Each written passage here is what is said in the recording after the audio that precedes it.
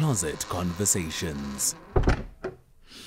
On this conversation, we are joined by Apostle Julias Moloi, who's the president of the Christian Ministers of Southern Africa. Apostle Moloi, thank you very much for joining us and good evening. And good evening to the listeners. And we are also joined by Dr. Zulumathabo Zulu, who is a research scientist and a director of the independent Madisebo University Research Institute. Thank you very much, Dr. Zulumathabo, for joining us this evening. Thanks for inviting me, and also greetings to our guests and also the audience. Now, this evening we are talking, A-teamers, about spirituality and when do we let our children free to choose their own spiritual path.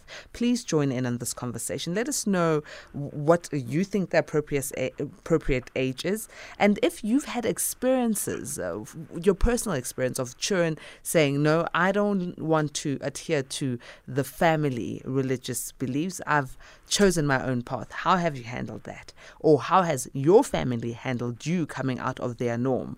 These are experiences I think a lot of us face, and I think they're quite interesting experiences. You can call in to share on 011-714-2006. You can also send us WhatsApps on 011-714-2006 or SMS 41391. I'm going to start off with you, Apostle Julias Moloi. Should families dictate what religion their children follow from the Christian point of view? Absolutely. The Bible says, train up a child in a way that he should go. When he's older, he will not depart from it.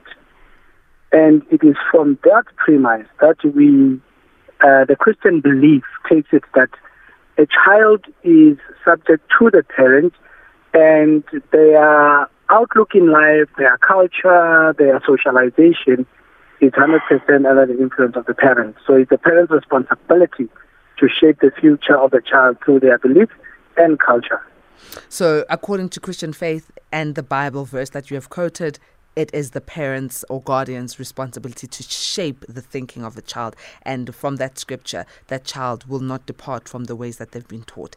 To you, Dr. Zulumathabo, same question. Should parents, is it their responsibility? Should they be choosing, from an African point of view, the religious or spiritual path that a child takes? Obviously, the African spirituality goes along with identity, and is very critical to show the identity to the children. But the teaching in terms of spirituality should not be prescriptive, but rather should be more, modeling, showing. When I was growing up, they used to have this sort of expression that says that Muruti utswala molora, meaning that a lot of pastors' children, they actually don't become pastors. And I think part of the problem had to do with the prescription, and there are many other factors, of course. And I think one of the factors is the absence of the pastor, of the father pastor in the life of children, because, they're always going out, working on church stuff, and they're not there most of the time. And so children end up developing this, this resentment towards that. So I think we should basically not be prescriptive, but we should, demonstrate through our examples, our behavior. And we should also look at certain things. We African spirituality, we also have things like, we would offer a goat, let's say, to the ancestors. So it's very critical that, you don't show children the blood, for example, because that really traumatizes them, for example. So, yes, you must teach them, is very key, but your teaching should be more along modeling, and emphasizing the moral code, as opposed to, let's say, being a dictator towards the children. All right. So in other words, from the African spirituality point of view, you protect the child, you do what needs to be done, but you don't dictate. So now there's two opposing things here. From Apostle Moloi, the parents have that responsibility. They should ensure this. Whereas from the African spirituality, it is not necessarily that you superimpose African spirituality on your children, but you do what's necessary for them spiritually and allow them to be. A-teamers, I'm very interested to find out your thoughts. Remember, you can send your WhatsApps to 0614104107. Let's take a quick break and we'll be back. Closet Conversations. We're having a very interesting conversation with our guests, Dr. Zulumathabo Zulu and Apostle Julias Moloi. We are asking, what is the perfect or appropriate age for you to start talking to your children about spirituality, and also giving them the free, reign to decide for themselves what path they take. And before the break, Apostle Julius's opening comments, Apostle Julias Moloi, was saying that according to Scripture from the Bible, Christian faith, parents and guardians' responsibility is to shape the spirituality of their children, teach them in the ways that they will not forget and depart from, in other words, not much choice for the child, because once you've been taught this, you need to stick to it. On the other hand, Dr. Zulumathabo Zulu was saying that African spirituality, we do the right things, we don't traumatize the children, don't show them blood, but we do all the spiritual rites for them, and because spirituality is of such a nature that you don't superimpose. It's two varying opinions, and I think it's very interesting. Now, I'm coming back to you, Apostle Moloi. And Apostle Moloi, I hear what the Scripture says. But my question will then be, what happens when the family of a child are of two different religions? So one parent is perhaps Islam and the other one is Christian, and they come together. Who then will decide what you teach your child in? That's simple. The father of the child determines the genealogy of the child, and as a result, that is why it's common that the child will take the father's surname when in that kind of a family setup. But like you're saying, in the instance where the both parents are there and they live in the same house, but the religions differ, then the father's religion should be the one that is taught to the child, and they should grow like that. It's in even African spirituality, African culture, to say you take the father's isibongo and all of that. So it should not be something that is debated. Well, in some cases, the mother would want to fight for that space, to say, I want to teach my child my belief or my religion. But once you go into a Christian space, the correct family order is the Father, the Son, the Holy Spirit, the husband, the wife, and the children. That is the spiritual order of Christianity. And therefore, the father is the one that is the high priest of the family, and his religion is the one that prevails. But now, what if the mother and the father don't live together? They're not married, and who does the child get taught by, according to the Christian faith? You see, in that instance, then that is a situation that is not ideal as far as the Christian faith is concerned, because the Christian faith is a religion that promotes a nuclear family: the mother, the father, the baby. Now, when there are other dynamics that come into play, then automatically it means that whoever that the child lives with will automatically have influence on where does the child go on Sunday, or do they even go to church, or they don't go to church, or whatever religion that they follow, based on where the child lives at that time, regardless of the wishes of the other parent. It's a tough one to swallow, I'm sure, for the parent who's not living with the child but is an active parent. I can only imagine. Let me come to you, Dr. Zulumathabo. In terms of African spirituality, right, now here we are, we've got a child who is growing up with a family that is very amped in practicing African spirituality. But this child then decides, angiyithandi because I've been visiting a particular church and now I have converted. I no longer want to participate in such because I've been taught it is not good for me. will the family be easily opened to the child saying this, especially if it's still a minor child?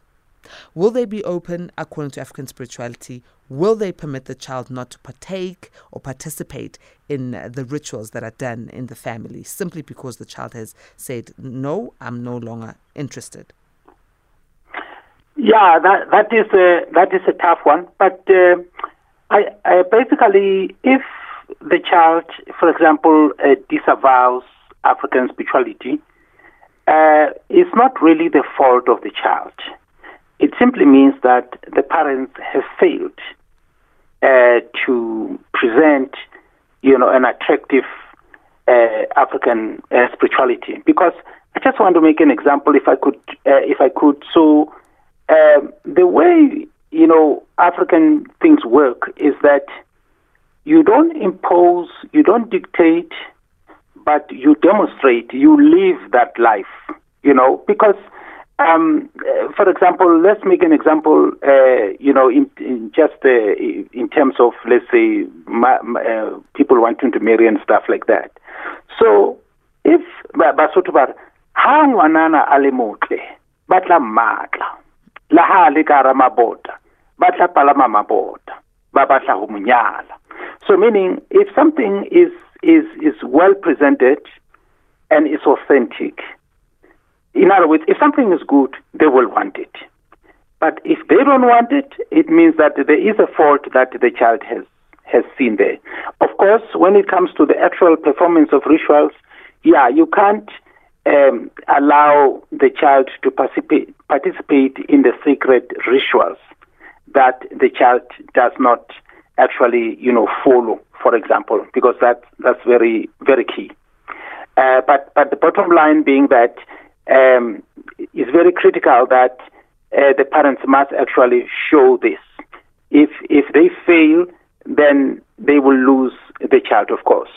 And maybe we should also talk about the developmental stages from an African point of view, because that will kind of help us measure, the most effective way where you can actually, share your spirituality, so that there is an uptake on the side of the child, for example. Mm-hmm. So, okay, go ahead. I wanted to go to the lines. I've got Aitima Khumalo on the line. Thokoza Aitima Khumalo, how are you doing this evening? I'm good. How are you, Patricia? Strong, thank you. What's your question or your comment? No, not a question or comment. A child, a child, you can't tell a child what to do. A child must let her grow up now, and then now give him the line, give him how when he's growing up, and then now you can choose for him or her, and then now when he's growing up, and then he's choosing for themselves, and when they are choosing for themselves.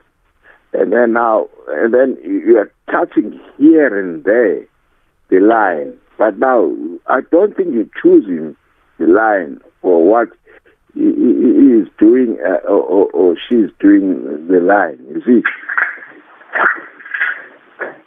Okay. But you can't choose for them. Thank you very much, Khumalo. Thank you. Apostle Moloi. You have given us ideal circumstances according to Christian religion. But life is not ideal. We don't live under ideologies. Sometimes you do find that in a household you'll have a minor child or a child who's an adult but still living at home, making a decision that no. In South Africa, the Church of Satan is a church that is allowed, it is legal. So I'm choosing to follow this, although my family is Christian. What will the Christian family do, even if they've adhered to the book according to Scripture? Well, you see, all of those issues are very circumstantial, and all of them must be dealt with as they come, depending on variables, But to be more entertaining to your question, it is very important for the Christian family not to compromise their Christian beliefs, their Christian practices, trying to accommodate, because you see, we can never be influenced by secularism. And I know that secularism tries to encroach onto the religious space to try and dictate to us, to say, no, children have got the right to be whatever they want to be. Correct, yes. But the family setup should not make an attempt to compromise their beliefs and their devotion to God just because now there is this child who believes in Satanism, for me, which is a very real thing that could happen, you know. But as to what the Bible dictates to say, what do you do in that circumstance? You seek the scriptures, you agree as a family, say, this is what we should do. We should pray for this child, or we should try to engage with the child. But if the child says, I don't want to be part of whatever you guys are doing, I want to stand on my own, and they want to disown the family, it's fine. But if we go to the house, 6 o'clock is the time of prayer, 6 o'clock we will pray. And if you come into the house, you will pray with us. If you don't want to pray with us, go stand outside. Depending on No, but that sounds a bit abusive. Go stand outside. It's raining, it's cold, it's dark. Well, that sounds wrong, though. You might say, democracy is there, but if this is my home and I've chosen what I've chosen, I must stand outside because the entire family is praying to a religion that they believe in and I choose not to believe in as a child? I might have said, maybe it might have been an extreme statement. Maybe go to the other room or whatever, where you will be, where you feel we're not irritating you with our prayers. You get my point? Because I'm speaking as a father, okay? And in my house, we believe in Jesus Christ, the blood of Jesus and all of that. And we are going to pray the way we should be praying.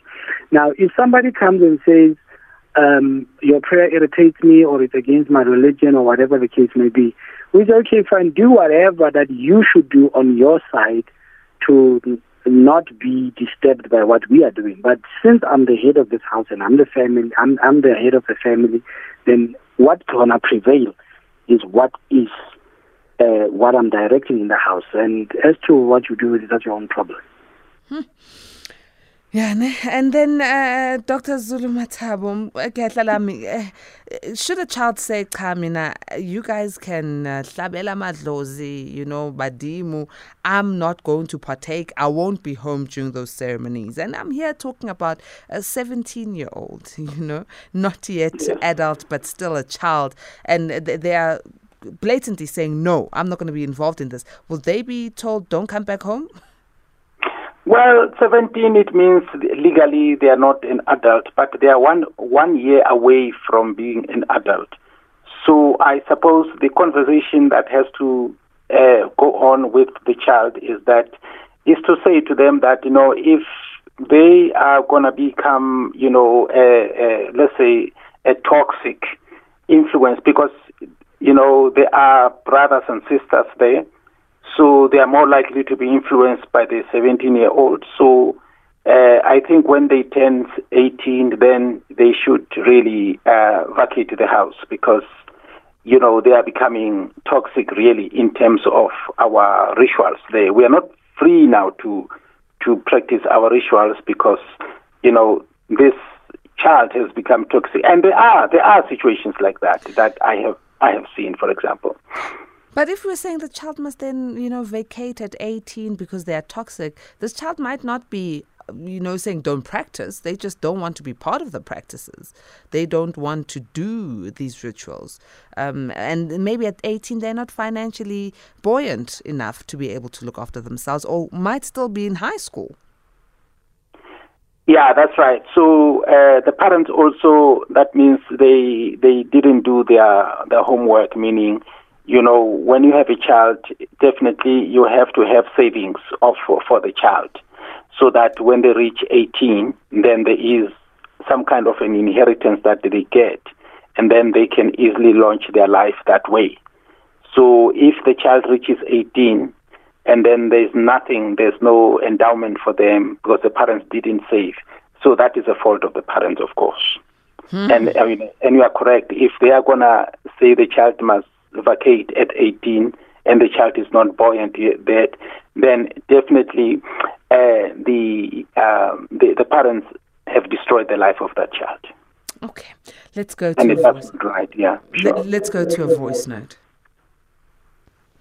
If a child chooses to follow a satanic church and maybe parents are Christians, remember there is the great I am, that is the creator of heaven and earth.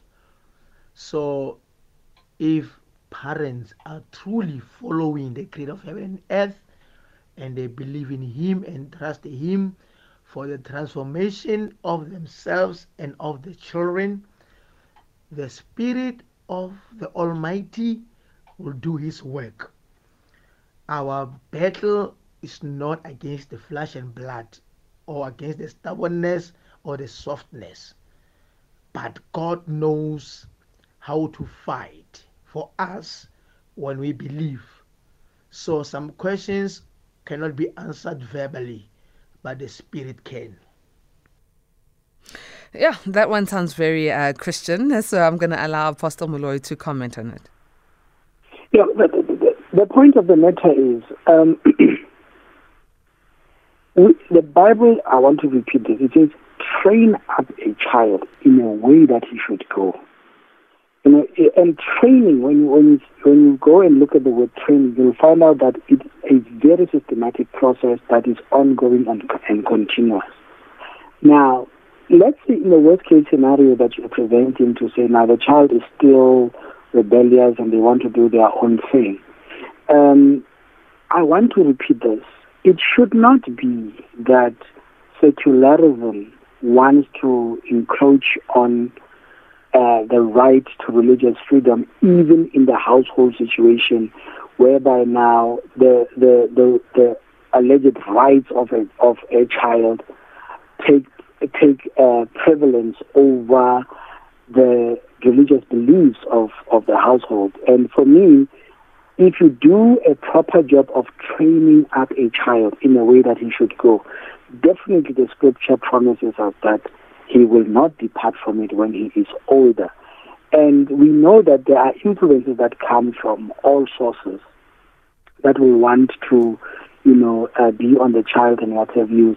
But the fact that this person is a child, is a dependent, is a minor, that already tells you that you as a parent, you still have a full responsibility. As much as you have a responsibility to make them fed, to give them shelter, you have a responsibility to shape what they believe, how they are thinking, because from day one, you choose what they're going to wear. Otherwise, all children will just eat sweets all the time.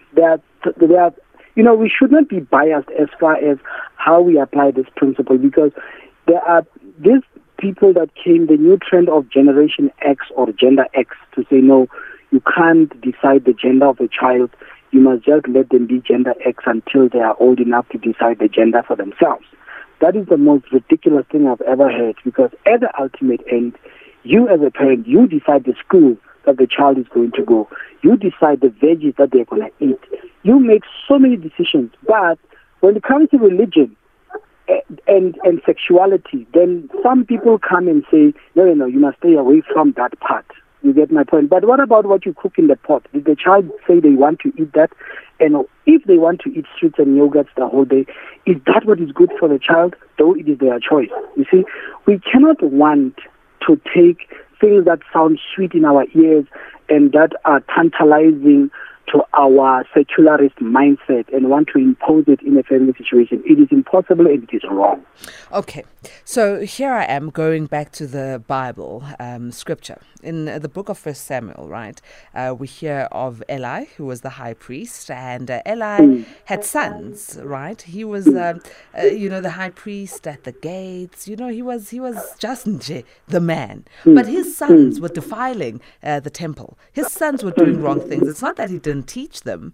So if we are saying that, it's the parents' onus to choose the spiritual path of the children according to the Bible, how did it happen that Eli got into trouble with God because of his sons and him turning a blind eye on what his sons were doing, defiling the temple? When God was punishing the priest Eli, he says to him, because you have failed to discipline your children, remember that statement. God had to interfere and get involved because the father had failed. And God blatantly tells him, because you have failed to discipline your children, then I'm going to take them away from you. You see, that scripture should not teach us to say children can, but it shows the consequences of irresponsible parenting. And God also manifests to us that no matter how a priest you can be, you still are susceptible to failing at parenting responsibility. So it cannot be because I'm Bishop Julias Moloi, automatically my children will toe the line. No, I still have as much a responsibility as any parent in the world to be focused on what kind of an upbringing am I bringing to my children. So I think what we should understand in that story is that no matter how spiritual or how religious you may be, you may still fail at parenting, and to God hold you 100% accountable for what happens to your children. And if you fail to take the responsibility, He will take them away from you. That is what we should be getting out of that scripture.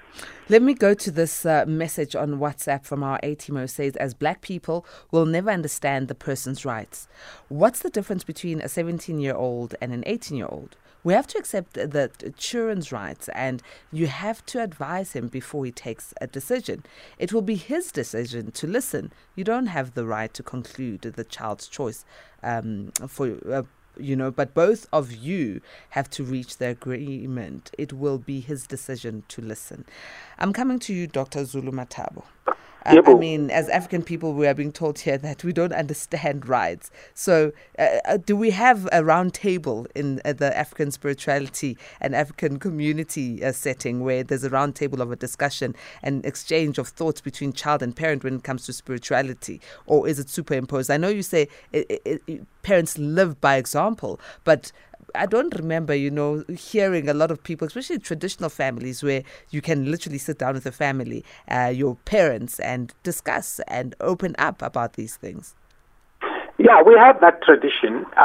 We call it lehotla, like inkundla, whereby we can have a family lehotla where we actually meet, and then there are certain protocols that is used. And then we discuss a burning issue at that particular point, and then it is, of course, adjudicated by the collective. Because remember that African family is not a nuclear system. Its nuclear system is a Western concept. Our system is the collectivist, is the extended family. So whenever there is an issue, sizogqugquzela ibandla sihlangane, and then sizoba nengxoxo yale ndaba le. You see, so we have that, and so and it's interesting because that kind of system is actually, how shall I say, it usually resolves issues by consensus.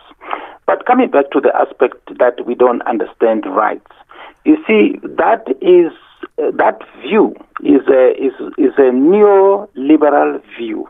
Because neoliberalism, it puts a lot of emphasis on rights. It's all about rights. When we talk about rights, we are talking neoliberal ideology there, you see. So it's very critical to understand that, there are certain ideologies that we follow unconsciously, right? And therefore we forget what is our conceptualization of reality as the African descendants, So, for example, the neoliberal ideology puts a lot of emphasis on rights. But what is rights? Rights is a set of ideas. It's a value system, and it's usually a Western value system. But African societies, indigenous African societies, they are guided more by reality of rituals, a reality of relations. In fact, relations are paramount in an African society. You can be eloquent in many things you do, but if you don't have good relations with your family, with the members of the clan, you don't even know, is it Takazelo, is it Dugo, the Red or the Boko? then you are actually misguided. You see, but in a Western society, you are guided by ideas in terms of this neoliberal ideology. I think it's a very important point to make. Apostle Moloi, there's a huge move of African, young Africans who are going back to their roots, if I may so put it. We see it on social media, taking up ubungoma, going to the traditional churches, or Zayoni, or Shembe and the likes. And they didn't grow up in families like this. They grew up in Christian families. I'm probably one of those examples of having such an experience. And from my personal experience, it was not palatable to community, to friends in the Christian circles, to some family members, that here I am, having been such an avid Christian, and now all of a sudden I have come to an understanding of African spirituality. Now all of a sudden you're an outcast. Do Christian families do this? From my experience, I've seen it from community. There were people who came to my gate and after reading an article and started swearing and cussing me and cursing me to say you have lost faith, not understanding that spirituality is neither here nor there. But in the Christian faith, is this what is supposed to happen? And people calling people to all night prayer because the devil has gotten hold of you. Well, it's bidimensional because there is the physical space, and within the physical space, Jesus Christ goes to the extreme when he teaches us. He says, love your enemies and pray for those who persecute you. Now, that is an extreme responsibility. It goes to the very end, to the enemy level. Now, never mind now your friend, your brother, your sister, your family, and all of those. It's not even an imaginable thing that you cannot love them, right? At a physical, natural, here and now world. But now, at the same time, there is a spiritual dimension whereby there is conflict in the spiritual dimension, whereby, of course, there will be disagreements in terms of belief systems, in terms of practices, and all of those things that we do when we are in the spiritual realm. Because remember, when you take up ubungoma, it is no longer a natural thing, it's a supernatural. So there is a new dimension that you operate in. And it is usually in that dimension where there are clashes and conflicts and stuff. Therefore, a Christian is required by Christ to know how to engage in the spiritual realm, but love the person and pull the person closer and say, we love you, yes, but here is a spirit X, Y, and Z. And whether a person at that time decides that ubungoma is a spirit that needs to be cast out, I don't know. Whether a person decides that a manifestation of some sort is demon possession, I don't know. But all I know is that once you go into ubungoma, you got a discernment of some sort. And there are people who are using umuti and all of these things to cast out spirits from other people, to say baguloile and all of that. So we see spirits in each other. And it should not be that when a person that is operating in the traditional African way cast out spirit and say baguliyo to goloshi, for an example, then it is fine. But when a Christian comes and says, I'm casting out a demon from you, then no, that is not acceptable. I think we have become so biased against Christianity that everything that is practiced from a Christian perspective, it is frowned upon by society. And I think that needs to be corrected, because at the ultimate end, there is a difference between culture beliefs and spirituality and spiritism.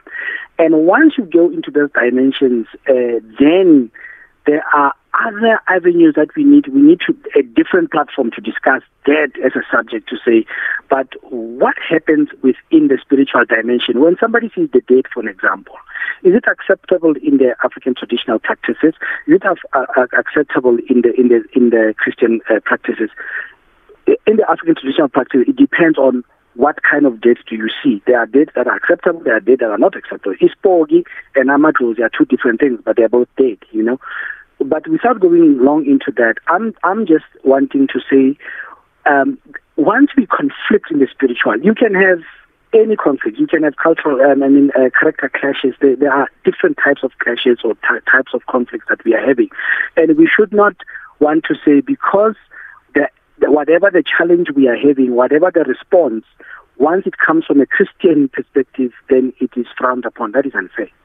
I'd like you to come in here, Dr. Zulumathabo. What's your response to Apostle Moloi?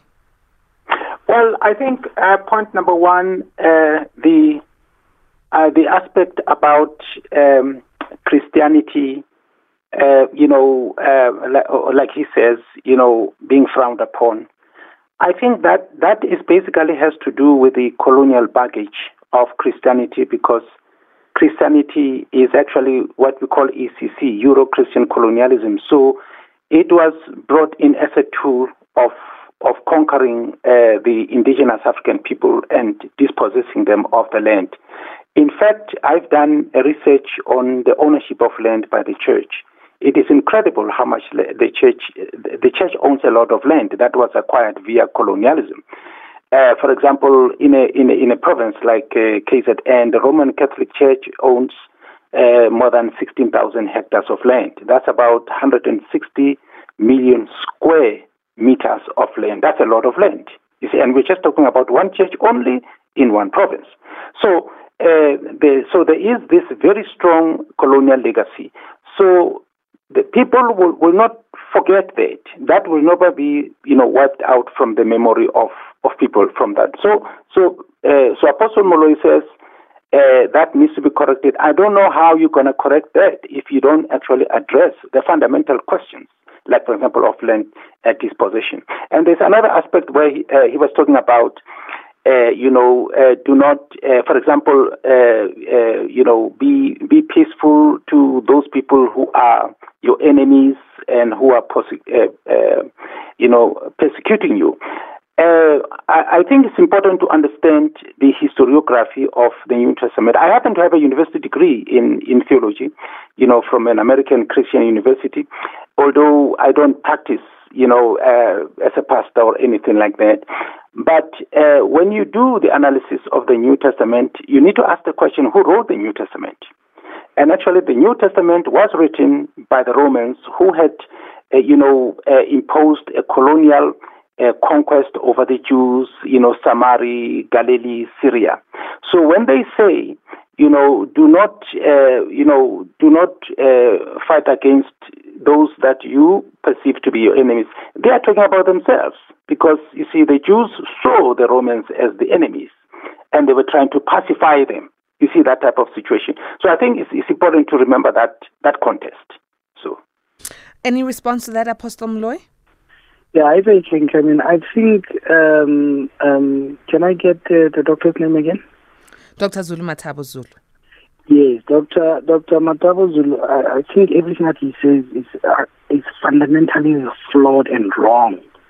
For example, Christianity was not designed by colonialists to oppress Africanism. That is wrong. Remember that Christianity, it was there in the Middle East, and people believed in Jesus Christ. They had no interest in oppressing Africa. So as to how the colonizers took that and brought it in, you can blame anything. You can blame a ship. You can blame. There are so many tools that we used to colonize Africa, and you cannot single out Christianity because it was just abused by the oppressors and then say it was actually designed for that. I think that is fundamentally flawed. Two. I think there's a problem here of history, because the Bible... There's no problem of history. No, one at a time. Maybe yes, Dr. there is Zulu... no problem of history. No, maybe let's let Dr. Zulumathabo, Apostle Moloi, let's allow Dr. Zulumathabo to just clarify his point quickly. Clarify, Dr. Zulu, and then we go back to Apostle Moloi. Thank you. There's the Bible that we use today. It came from the Conference of Nicaea. That's 225 AD. right? So this fact is an uncontested fact. You can even Google Conference of Nicaea. There's even something called the Nicene Creed, right? That's where it was agreed that the present Bible that we use was compiled in the same way it's compiled today, and it was given to us by the Romans. All right, you've clarified your point, Dr. Zulumathabo. Apostle Moloi? No, he is actually absolutely wrong. The Christianity was not written at the Nicene Creed. I mean, at the Council of Nicaea. I think he said the Bible. He did not say Christianity. He said the Bible. Yes, the Bible was not written there. He is wrong. The Nicene Council was one of the many councils that were sitting. There were 22 councils. The first one was the Jerusalem Council. Now, let me share with you a little bit about Christian history. The first one was the Jerusalem Council that was sitting in Antioch, right? And then the Nicene Council was the 21st council that was sitting. In 365 AD, they came out. It was the Roman Catholic Church who were sitting and discussing how to interpret the Bible according to their beliefs. To say, as a Catholic Church, what do we believe about, for example, one of their arguments was that do we take Mary and say she's a saint or not? And he is correct, the doctor, when he said they came out with a document. It was not a Bible. It was called the Nicene Creed. And it is that creed that where we get the confession of the apostles. We believe in in God the Father, the Son, the Holy Spirit, and we believe in His holy church. And that is the document that came out of that, not the Bible. I know that there's a fallacy that is being propagated everywhere by even people who claim to be scholars to say no. At the Nicene Council, the Bible was produced out of there. That is pure nonsense. It is rubbish, and it should not be attached to Christianity. All right. So our conversation was not about Christianity and where it emanated from, but our conversation was about when do we let our children choose their own spiritual paths. And it seems that it seems there are varying thoughts from African spirituality and Christianity. I wish we had other religions represented this evening to tell us their point of view. But from the two gentlemen who are on our panel, it's clear there is huge difference between the way both take spirituality towards children. And one thing I can say from this conversation is that spirituality, or even religion, let me mince it down to religion, is a divider. Very clear. Because children who don't choose what their parents want, according to Christianity and what Apostle Moloi has given us, will be almost ostracized from the family. And the African spirituality and Christianity are oil and water from the conversations we've just heard. But gentlemen, that's my conclusion on this conversation. I'm going to allow Apostle Zulumathabo, Dr. Zulumathabo. Look at me mixing you up. After all, you did study theology, Makosi. Give us your closing statements. Yes. So I think the essence also of this conversation was about at what age do you speak to children about spiritual matters. And I wanted just to point out that, there are three stages, in for example, in indigenous African societies. Usually, the stage of mothering, about 0 to 3 years, what they call hunyanya, and then there is a period of hudadaisa, which is from 4 to 7 years. It's another 3-year segment. And then from there, there is what they call hudisa, which is the nurturing. And I think if these stages are kept distinct, today these stages are blurred. So you might find that the child is raised in a mothering way, and the child is not allowed to develop the potential. And I think the mixing of these stages is one of the neglect of these stages is one of the reasons why children will rebel against the spiritual teaching of their parents. Right. Because can we leave it at that, Dr. Zulumathabo? And your closing comments, please, Apostle Julias Moloi. Train up a child in a way that he should go. When he's older, he will not depart from it. And as long as a child or a person lives off of you, that determines that it is a child. The 4 stages of human development is you are a female, you are a girl, you are a woman, then you are a mother. It is at womanhood stage where you do self-actualization. That's where you make your own decision, the time you buy your own and provide your own shelter. Then you've got a right to do whatever you like. All right. Thank you, Apostle Julias Moloi. To both our guests, we are truly grateful for your time you've graciously given to us. And I'm hoping, A-teamers, somewhat you have figured what you are going to do when it comes to raising your children, teaching them about spirituality, and also just being authentic and allowing them to be authentic to themselves. Let's wrap up the show there. It's been a great pleasure having this Tuesday and now starting Wednesday with you. Welcome to the 27th of July. May goodness and grace lead you to the great heights of success.